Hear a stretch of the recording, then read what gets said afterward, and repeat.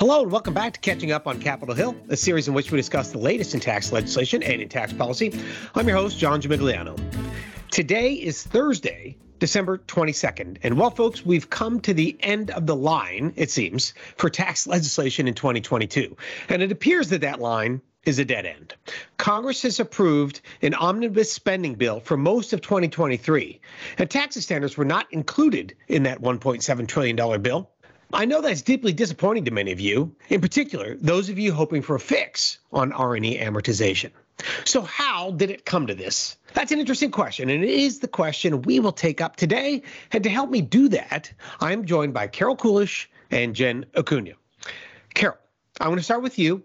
So let's just start big picture, and then we'll narrow in more specifically on tax. But do your best to outline what the Democratic priorities were coming into this negotiation around the omnibus. Well, John, I think as a real general matter, the Democrats were trying to get as much of their priorities funded as possible before next Congress when the House switches to Republican control. So they were fighting for an omnibus to get funding through FY24, and they had a lot of priorities that they were fighting for. Emergency assistance for Ukraine was high on the list. Negotiating an increase in non-defense discretionary spending in general was important to them, given the Republican interest in increasing defense funding beyond the administration's request, but concerns about the amount of domestic spending. But they also had particular programs they were fighting for, like nutrition programs, housing assistance, home heating programs, college affordability, healthcare-related changes, disaster relief, and funding for the NLRB, the National Labor Relations Board. They also had some issues they weren't as successful on with climate change initiatives, more funding for COVID, more funds for processing migrants at the border, more funding for family planning. So some of these things they were successful on, others they weren't, but they had a lot of big picture priorities, major priorities going into the negotiations. Oh, that's a lot. What about on tax? Did they come to the table with any really important tax agenda items? Yeah, I think their number one priority was the child tax credit expansion in the reconciliation bill that had passed earlier in the Biden administration, ARPA, American Rescue Plan Act. There had been enhancements to the child credit, and Democrats were trying to fight for as much of an enhancement to the child credit as possible, perhaps not as much as was in ARPA, but something that would be greater than the child credit that had existed pre-ARPA under the TCJA. So that, I think, was a major tax priority for them, was trying to get some sort of additional enhancement to the child tax credit. Right, enhancement over the existing law, not the expired ARPA version, right. Right, over the version that was in the so-called TCJA. Probably something short, realistically speaking, of what was in ARPA, but something still over what the law was prior to ARPA. And I would add to that, whether this is an overall Democratic priority or just a priority from the Ways and Means Committee, but we know that Chairman Richie Neal had a strong interest in getting additional retirement legislation, which has tax items in it as well, coming to the table. So I would add that. Do you agree with that? Oh, yeah. There was bipartisan support for retirement tax savings, and that actually made it into the bill. And that was both on the House side and on the Senate side. And because there was bipartisanship and you didn't have different views from different parties that couldn't be worked out, that was a relatively easier thing to do, something that was important to members of both parties that didn't have a lot of political baggage associated with it. It was sort of the easier thing to do. Yep, got it. All right. Now, Jen, same question to you, but on the Republican side. What did Republicans come to the negotiating table with as priorities? Well, I think with the flip in the House, Republicans felt like they had more leverage to push back against a lot of those priorities that Carol just mentioned. In addition to, there was a big push on this 10% increase in defense spending.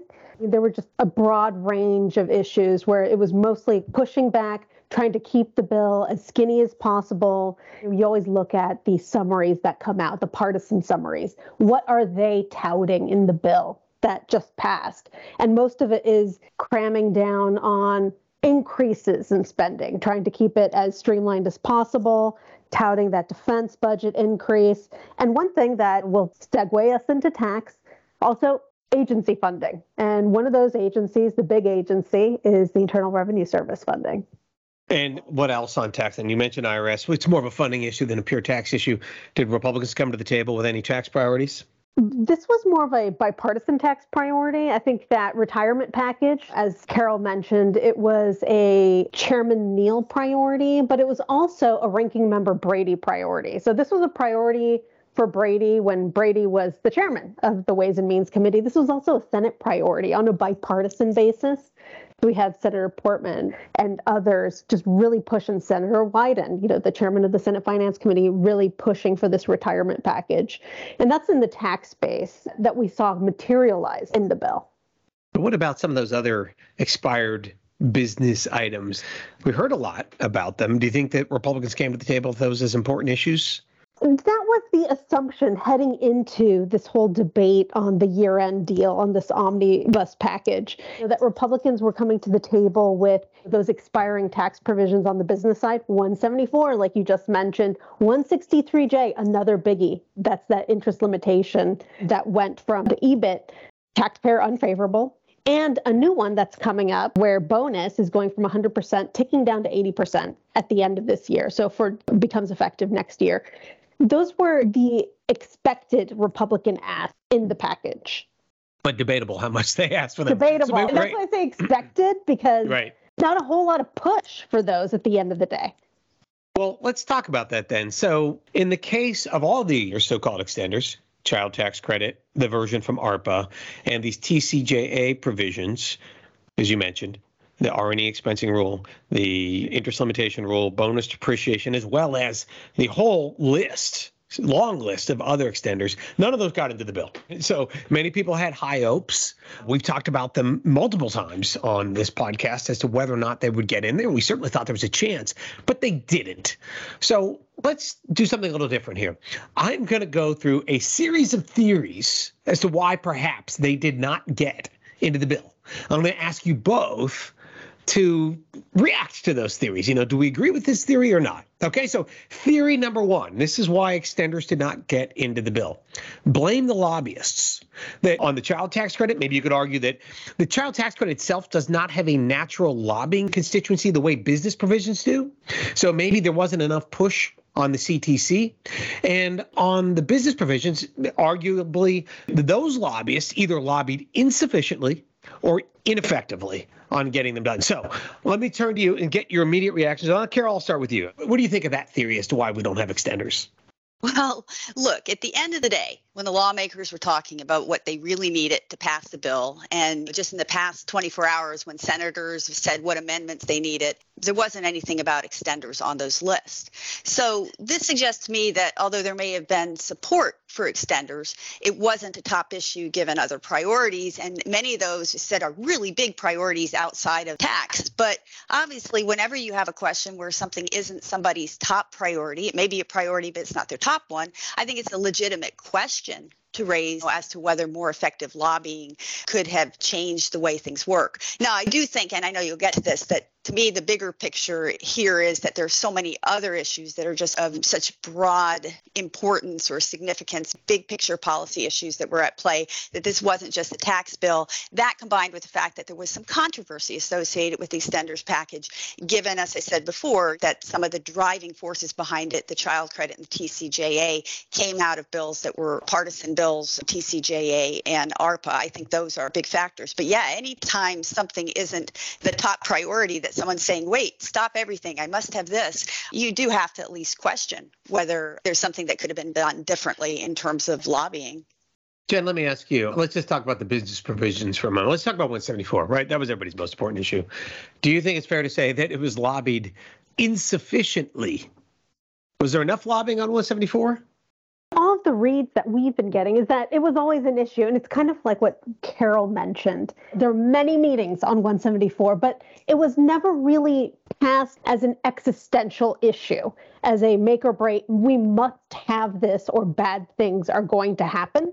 And usually that's what it takes to become one of these leading priorities, like a must include in a must pass bill. That clearly did not happen. So at the end of the day, a lot of it does rest on how forcefully the issue was lobbied, or in the case that was made, right? When you have folks on the Hill saying, 12 months expired, what's the difference between 12 months and 18 months expired on 174? You really question whether or not the urgency, that argument with respect to urgency, was made. Right. So we don't think it was a lack of quantity of lobbying because we know that our contacts on the Hill were like, please don't make me take another 174 meeting. It's a different question, though, as to whether or not that lobbying made the case. And maybe the case was not makeable, in fairness. Maybe the dynamic was just not going to be there to make it makeable. But there clearly was the volume of lobbying on the issue. It just didn't seem to sell the deal, as you said, Jen. Let me ask you one other question. This is kind of a out of left field question, but maybe, do you think that IRS guidance we got on 174 at the 11th hour last week did anything to undermine the effectiveness of lobbying on 174, at least from the Hill's point of view? I think that's entirely possible. One of the big pressure issues, one of the levers was taxpayers don't even have guidance yet from Treasury on how to start reporting 174, the amortized expenses. That was somewhat of a pressure relief valve, whether or not that Rev Proc included some opportunities in it took some of the pressure off, some opportunities for planning potentially. All right. I think from the business community's point of view, they're like, well, the IRS told us how to do it, but it's still, they told us how to do something terrible. So why would that take the pressure off? But it is possible that the Hill's point of view is that the IRS has got this under control. It's not quite as urgent. Who knows? It's just another theory. All right. Let me go to another theory. Do you think that part of the problem was simply that the tax extenders were too expensive, that the cost was too great to fit into this bill? Carol, what do you think? Personally, I don't think that was a significant issue. If you look at the past history of extenders, you come down to the end of the year, you've got stuff that's expiring or expired. Usually both parties just agree to extend the package, sort of matter of course, and they don't pay for it. They never do. And kind of move along. There's a lot of statement about how, we need to do things to not have temporary tax provisions, but it keeps happening again and again. So I didn't hear anything about it really being the money. What I think is that we're just not dealing with the typical extenders package that we've dealt with in the past. In the past, extenders packages have been relatively non-controversial. As I said, it's been almost a matter of rubber stamping things, complaining about the fact that we have temporary tax policy, but rubber stamping it at the end of the day. And I think now what we're seeing is our engines, our drivers for the extenders package, again, are things that have come out of partisan bills, the stuff out of the TCJA that Jen was talking about, the child credit out of ARPA, where there's tension between parties. And there's some progressives who, as a general matter, look at, if you don't get the child credit, they're saying this is a business bill. What's in here for individuals, for struggling lower middle income families? We're not just going to rubber stamp that. So I think it's become, the extenders train used to be kind of nonpartisan. It just, everybody goes along. And it's become a little bit more, with the nature of the extenders that are in it now and the nature of today's Congress, that there have been partisan issues that make it a more difficult thing to move than when it was just a matter of course, pro forma, let's just move this along. And again, in the past, they didn't pay for it. So I don't think it was the money that was a problem, even though some of the items they were talking about that were expensive, child credits, depending upon what you do with it, could be pretty expensive. But they've done expensive things in the past. I think it's just that it's now got political, the extenders train has political luggage on it at this point. Mm-hmm. I like that analogy. So that's a fair point of view. Sure, these weren't nothing, especially if the child tax credit was going to be pricey. But in the end, this is a big bill. There's a lot of money in there sloshing around. So I don't know. What do you think, Jen? Was it the cost? I don't think it's the cost either. I totally agree with Carol. This was a $1.7 trillion bill. These proposals, these extenders, a drop in the bucket by comparison. We're dealing with in the trillions, not billions. And I think it was more of a question of how big were the wins, not the dollars. Was a child tax credit just going to be viewed as a much bigger win for Democrats than getting some of those business proposals, 174, getting relief on 174, 163J bonus? Then that would be characterized as a Republican win. Like just weighing those two wins, one versus the other, I think the perception was that they just weren't balanced enough at the end of the day. I agree. And the business provisions in particular were very low cost because they were timing. 174, as we saw in Build Back Better, cost almost nothing because of the timing nature of it, reverses itself in the congressional budget window. Bonus depreciation, largely the same thing. Yes, 163J would cost money, but not a lot by this standard relative to the bigger bill. And depending on what version of the child tax credit they could have negotiated, I'm with all of you. It probably wasn't the cost. Okay, so let's put that one aside. How about this one? And I think we kind of hit on this, but we couldn't do tax extenders because this bill was too narrowly focused on just funding, and we couldn't fit tax into this bill. Carol, what do you think about that theory? I'm a no on that theory. I don't perceive the bill as having been narrowly focused at all. It addresses a lot of issues. I think a lot of the issues are just much bigger issues that affect much broader scope. And as a fact of matter, there is tax in it. We talked about it. There's retirement savings provisions that are tax provisions that are in it. They're in it because they're bipartisan support. There's not the same kind of political controversy associated with it. It was sort of easy to put on it.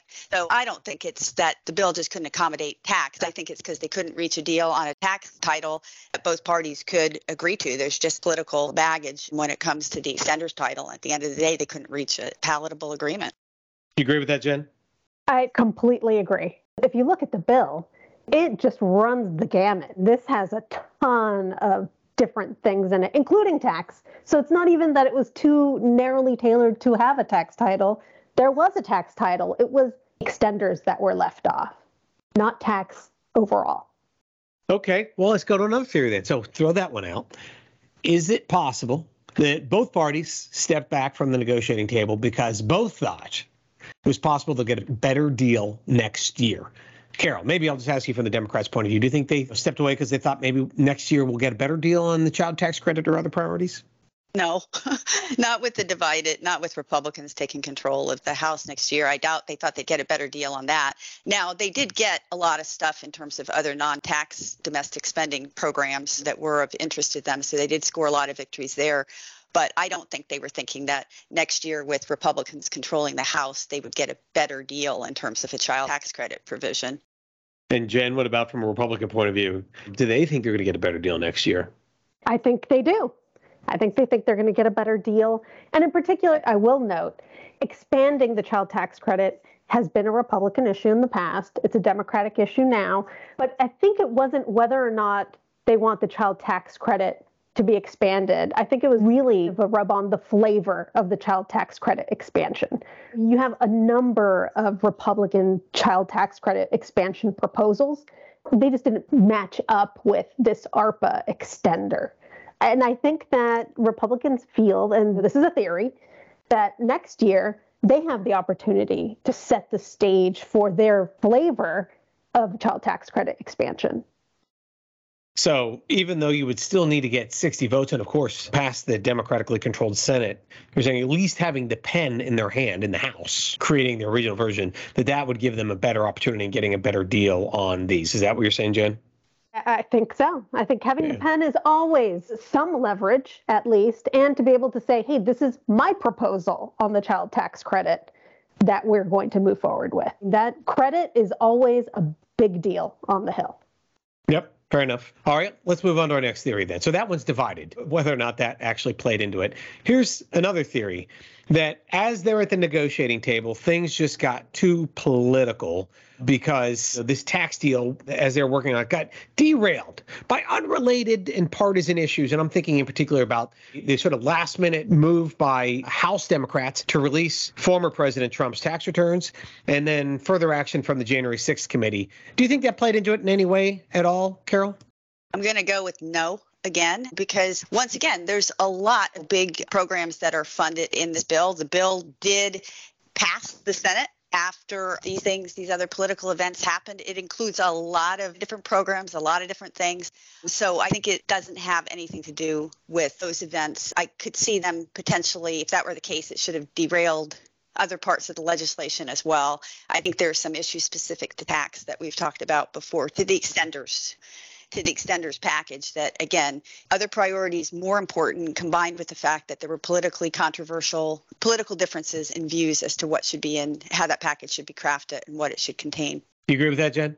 I don't disagree, but I don't think that the dissemination of tax returns, public dissemination of confidential tax records, helped Democrats get wins out of Republicans during the negotiations, in the tax base at least. Certainly didn't help at the Ways and Means or Senate Finance Committee levels. Yeah, it's a question as to whether or not it hurt or to what degree. It clearly did not help. And I think we can say that because we've seen Republican reaction to that by Ways and Means members who will be in the majority next year. So it certainly did not help. Let's just leave it at that. Whether or not it hurt, debatable. Okay, what else? Oh, how about this one? We wanted to get extenders. We just ran out of time, unfortunately, so we couldn't get it done. What do you think, Carol? No, I think staff has been prepared for quite a while to put forth whatever draft of whatever compromise might come up, members might agree to right away. I mean, it's not that difficult. They know the options that are there. They're prepared with the variety of options. I don't think that they ran out of time to draft it. In terms of ultimate negotiations, the longer things go on, one never knows what might happen. But I don't think it's a matter of just, oh, we don't have time to draft this up. They know how to do that, if that's what you're asking. No, it isn't what I'm asking. And all of us as former staffers know that when there's a deal, you got to figure out how to get it drafted. And to the revenue estimators, they got to figure out how to get it estimated.